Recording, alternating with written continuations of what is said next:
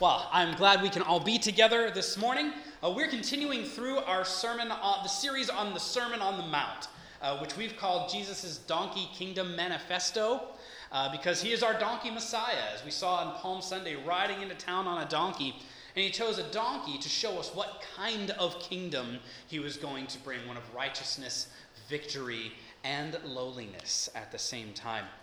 And the Sermon on the Mount is him telling us what life in that kingdom will be like, what it's supposed to be like. And within this set of teachings, within this Donkey Kingdom Manifesto, he gives us a template prayer that gives us that shows us how we should pray. We often call it the Lord's Prayer. And we're working our way through the Lord's Prayer right now, kind of a series within a series here. So, to start us off this week, I was reading a few days ago about this dad, okay? And he was a pretty successful guy. He had some money, he had some real estate, he had some kids, but his one kid totally, went off the rails. Totally just rejected his dad, rebelled against his dad. It didn't seem to be any real fault of the dad himself. The kid just kind of fell in with some people who didn't like his dad, or something, and he took off. The worst part about this story, as I was reading it though, was that not only did this kid leave, but he asked his dad to finance his leaving. Okay, now when I was growing up, before I had a job or something like that, I'd ask my folks for some cash when I'd go out and see a movie with some friends or go out and get some food or something. And maybe that might be considered presumptuous by some of you. I don't know. But this is crazy. Okay, this dad, he was pretty wealthy, right? Had some money, like I said, some real estate. And he's planning on leaving it all with his kids anyway. But this kid is asking for it now. He's pretty much saying, look, Dad, you got this stuff you're going to give me when you die, but I want it now. Essentially, like, you're dead to me. Give me this stuff now. The next part of the story floored me. The dad actually gave his kid the money. He gave it to him. He financed his own kid's rejection of him. Wow. Now, some of you might have caught on that the story I read this week was not in the Associated Press. It was not in Reuters. It was in the Bible. It's the story of what we often call the prodigal son. It's a story that Jesus himself told. A son takes his inheritance money from his dad before the dad dies and takes off. And he blows the money. After he finds himself starving and homeless, he comes to his senses and goes back to his father completely humbled. Just completely humbled. Last week we talked about our need for forgiveness. Being forgiven is something we pray for in the Lord's Prayer. And the template, which is the template prayer, again, that Jesus gave his followers. And the prayer goes like this so far. This is what we've gotten so far. This then is how you should pray. Our Father in heaven, hallowed be your name. Your kingdom come. Your will be done on earth as it is in heaven. Give us today our daily bread. And forgive us our debts. And then this week's part says, as we also have forgiven our debtors. Now, we talked last week about being forgiven, and the reason we talked about that first is that not only is it talked about first in the prayer here, but it's the foundation of our ability to forgive. That story of the prodigal son, for those of us who have heard it before, we've heard it from the angle that God is the father who was rejected, and we are the prodigal, the son who left and then came back. We've rebelled. We've taken God's gift, and we've blown it. But when we reach the end of our rope and we come back to him humbled, he's waiting for us with arms wide open, ready to receive us into his love. And that's the right interpretation. That is correct. That is how this story is to be read. And the plain meaning of this story. But I want to try something this morning, just for a minute here. I want to put us in the position of the Father. Okay, now not in the sense that we're God, right? Or that we're like God. I'm not saying that. But just about all of us have been in positions where we have had to forgive someone. Right, and sometimes the forgiveness we give is big. Right? We may have legitimate debts that are owed to us, to use the terminology of the prayer here. Some of us are victims of abuse. Some of us were not given an apology that we were owed. Some of us were cheated on, lied to, made fun of, bullied. Pretty much all of us is owed an apology by someone for something, big or small. Almost all of us. But that just makes it all the more important that we get this message of forgiveness here. Even when the other person has not apologized. Because if I made it conditional, if I held back my forgiveness until someone asked for it or deserved it, I may never extend that forgiveness. And as much as we are forgiving another person, forgiveness isn't about them. It's about you. It's about your heart. I'll get to that a little bit more later. So in this story, the father, he had a legitimate wound, right, from his son. There was a big hurt that he had to forgive, but he did it. And I bet it felt a lot better than hanging on to it. Hanging on to that anger, that resentment. In fact, we see what happens in this very story if you do hang on to your anger, your resentments, because the prodigal son's brother is also in this story. And when the prodigal son returned home and the dad threw this monster party to celebrate his return from coming home, his brother gets ticked off. He's like, dude, Dad, hello, I've been here the whole time. I've never left. Where's my party? Right? He got jealous. He was mad at his brother, and he didn't forgive. In the end of the story, we leave with the father and prodigal happy, reunited, reconciled.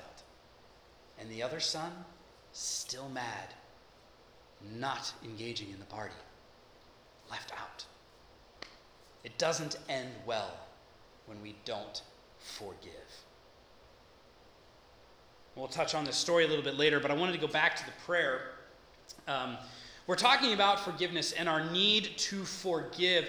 I think most of us understand that that's important for us, right? Like we get the idea that, okay, yes, forgiveness is important. Most of us understand that. But this prayer puts things in an interesting way here. A frame of mind that we sometimes don't want to think about when it comes to forgiveness. It says, forgive us our debts as we also have forgiven our debtors. Uh-oh. That sounds like trouble. Right? Is this saying that we'll only be forgiven if we forgive others? Yes and no. Yes and no. Actually, this specific instance here in the prayer is most likely referring to, the way that it's phrased, is most likely referring to in the same way, or in the way that Jesus forgives. So we forgive people in the same way that Jesus forgave us. So we forgive when we have the heart of Jesus. And we are like him when we forgive, like Jesus forgives. So that's more what this specific phrasing probably means. But here's the thing, okay? This prayer that Jesus gives his followers, it's in Matthew chapter 6, starting in verse 9 and ends in verse 13. Verse 14, the very next verse after the prayer, says this: For if you forgive other people when they sin against you, your heavenly Father will also forgive you. But if you do not forgive others their sins, your Father will not forgive your sins. It's like nails on a chalkboard. It's like, I'm not listening, la, la, la, la, la, la. Like, I don't want to hear that. But it doesn't get a whole lot clearer than that. It doesn't feel good to hear. But listen, when we don't forgive, when we don't forgive, what does it do to our hearts? Right? It poisons us. Right? When we hang on to that stuff, it hurts us. And when we let our hearts get dark like that, how likely is it that they will grow to become like God's? Right? Not very likely, right? When we let unforgiveness fester, when we can't or don't forgive someone, we close ourselves off from even receiving the forgiveness that we ourselves need from God. So it's not necessarily a threat that God is hanging over our heads here. Okay, if you don't forgive them, I'm not going to forgive you. Right? It's not so much a threat as it is just the natural consequence of our unforgiveness. He's just kind of telling us the way it works. We can't receive his forgiveness if we don't have a heart that recognizes and exercises forgiveness. So when we can and do forgive someone, it's a clear indication that we ourselves have a forgiven heart.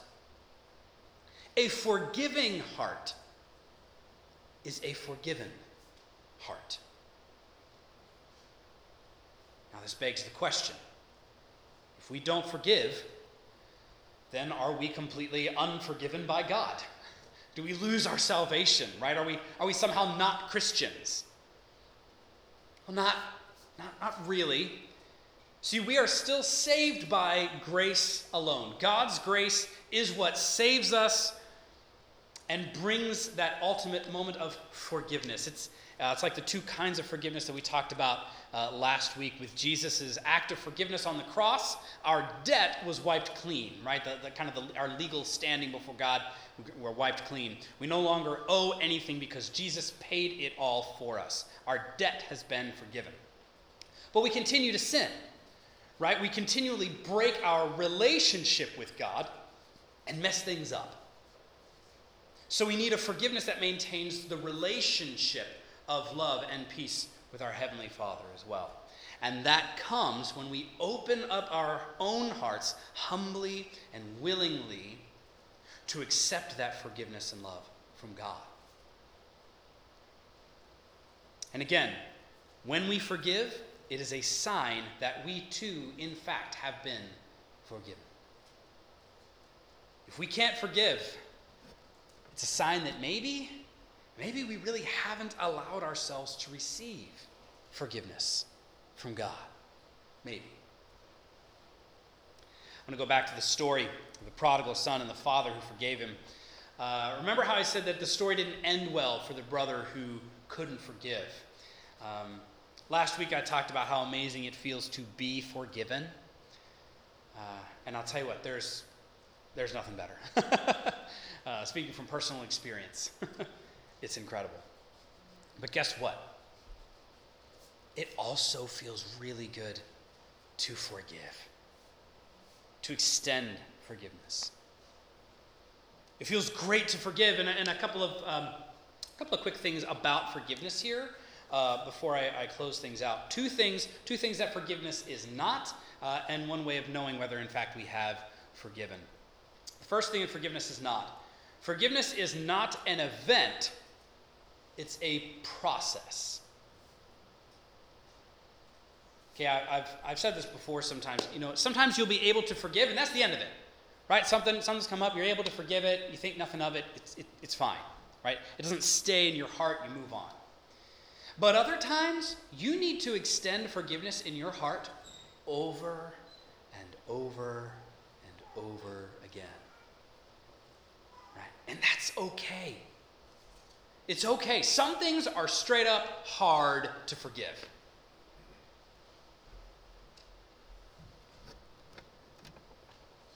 And that's all right. Forgiveness is oftentimes a process. So don't be surprised and don't get down on yourself if you need to extend forgiveness in your heart to the same person for the same thing over and over again. I found that in my life. You will find it in your life as well. If you say the words, I forgive you, and you still find yourself wrestling with it, that's natural, that's okay. It's a process, not a singular event. That's normal. Second thing, forgiveness is also not forgetting. Okay, when I talk about extending forgiveness, I feel like I always need to say that, right? There's this saying, forgive and forget, that I feel has done a lot more harm than good when it comes to our relational health and spiritual understanding of forgiveness. Right? Because some of us feel really terrible, really guilty, like we haven't forgiven if we haven't forgotten. There are things that I've forgiven that I still remember. We don't have control over what our brain chooses to remember or forget. So don't put that pressure on yourself.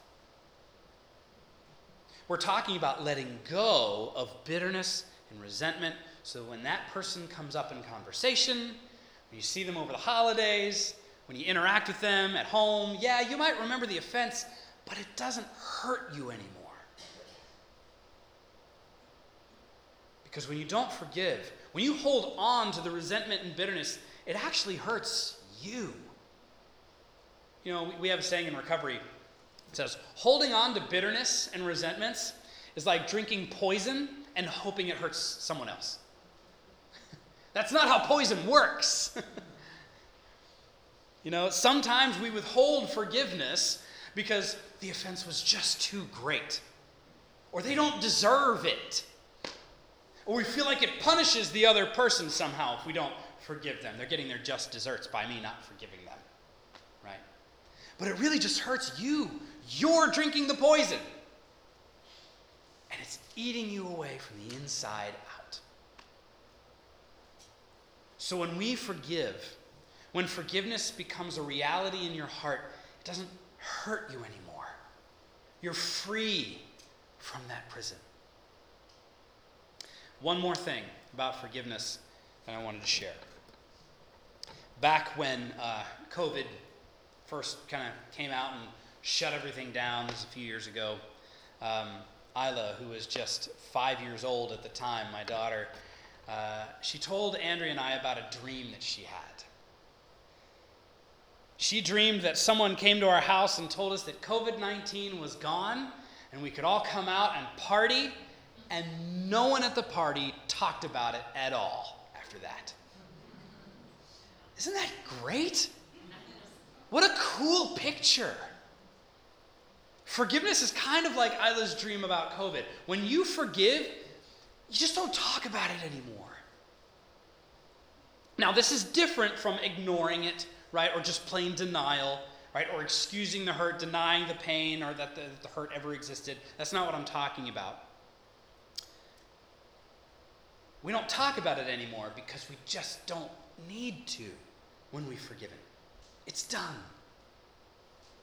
Now, I have to say, if you are in the process of forgiving something, you're working through something right now, you'll probably need to talk about it, right? And process that hurt with a trusted person and deal with things. That's not what I'm talking about. That's healthy. That's good. What I mean is, have you ever interacted with somebody and who just keeps bringing up the same hurt or past offense in conversations? Just keeps coming up. You keep hearing about it. They just can't seem to get past it. You know that someone hasn't really forgiven if they kind of just keep bringing it up. You know, same thing for us. If we can't stop talking or thinking about it, right, obsessing over it, we might have some forgiveness work to do. A forgiving heart is a forgiven heart. When we accept the forgiveness of God for us, we then can have the humble heart that is needed to forgive others. And when we can soften ourselves enough to forgive, our hearts are in an even better place to receive God's forgiveness because we're not blocking it with our own sense of entitlement, bitterness, or like tainted sense of justice. If we ever forget that we needed to be forgiven, or if we forget the fact that we didn't deserve God's forgiveness, then we feel entitled to it, or even that we deserved it after a while.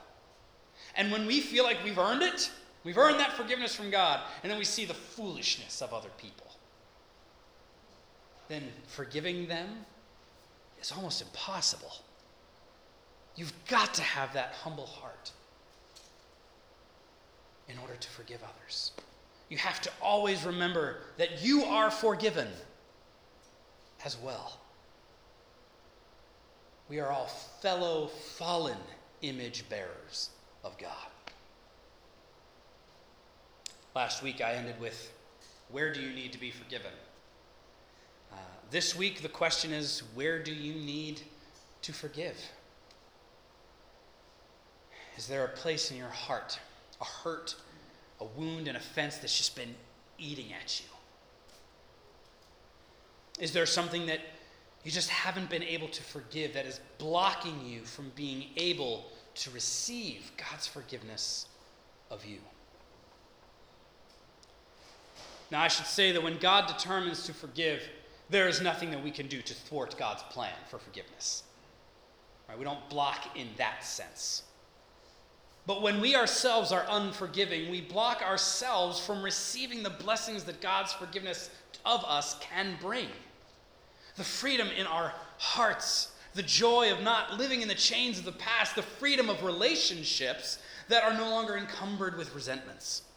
A forgiving heart is a forgiven heart. Let's pray for God's wisdom and insight into our hearts right now to help us to do this, to give us the insight to see where we need to extend forgiveness, and then the courage and the strength to be able to do it over and over again, if that's what it takes. And we'll begin by praying the words of our prayer together. Let us pray together. Our Father in heaven, hallowed be your name. Your kingdom come, your will be done, on earth as it is in heaven. Give us today our daily bread, and forgive us our debts, as we also have forgiven our debtors. And lead us not into temptation, but deliver us from the evil one. For yours is the kingdom and the power and the glory forever. Amen. Lord, we know that we need to be forgiven. And Lord, most of us know that we need to forgive. Father, help us soften our hearts. Soften us to be able to receive your forgiveness, but then open our eyes to see others and see the places where we need to then extend that forgiveness to others. The same ways that you have blessed us, Lord, you call us to bless others. So as we are forgiven, help us to forgive. Give us the power and the strength through your Spirit in us to accomplish this huge task. In Jesus' name, amen.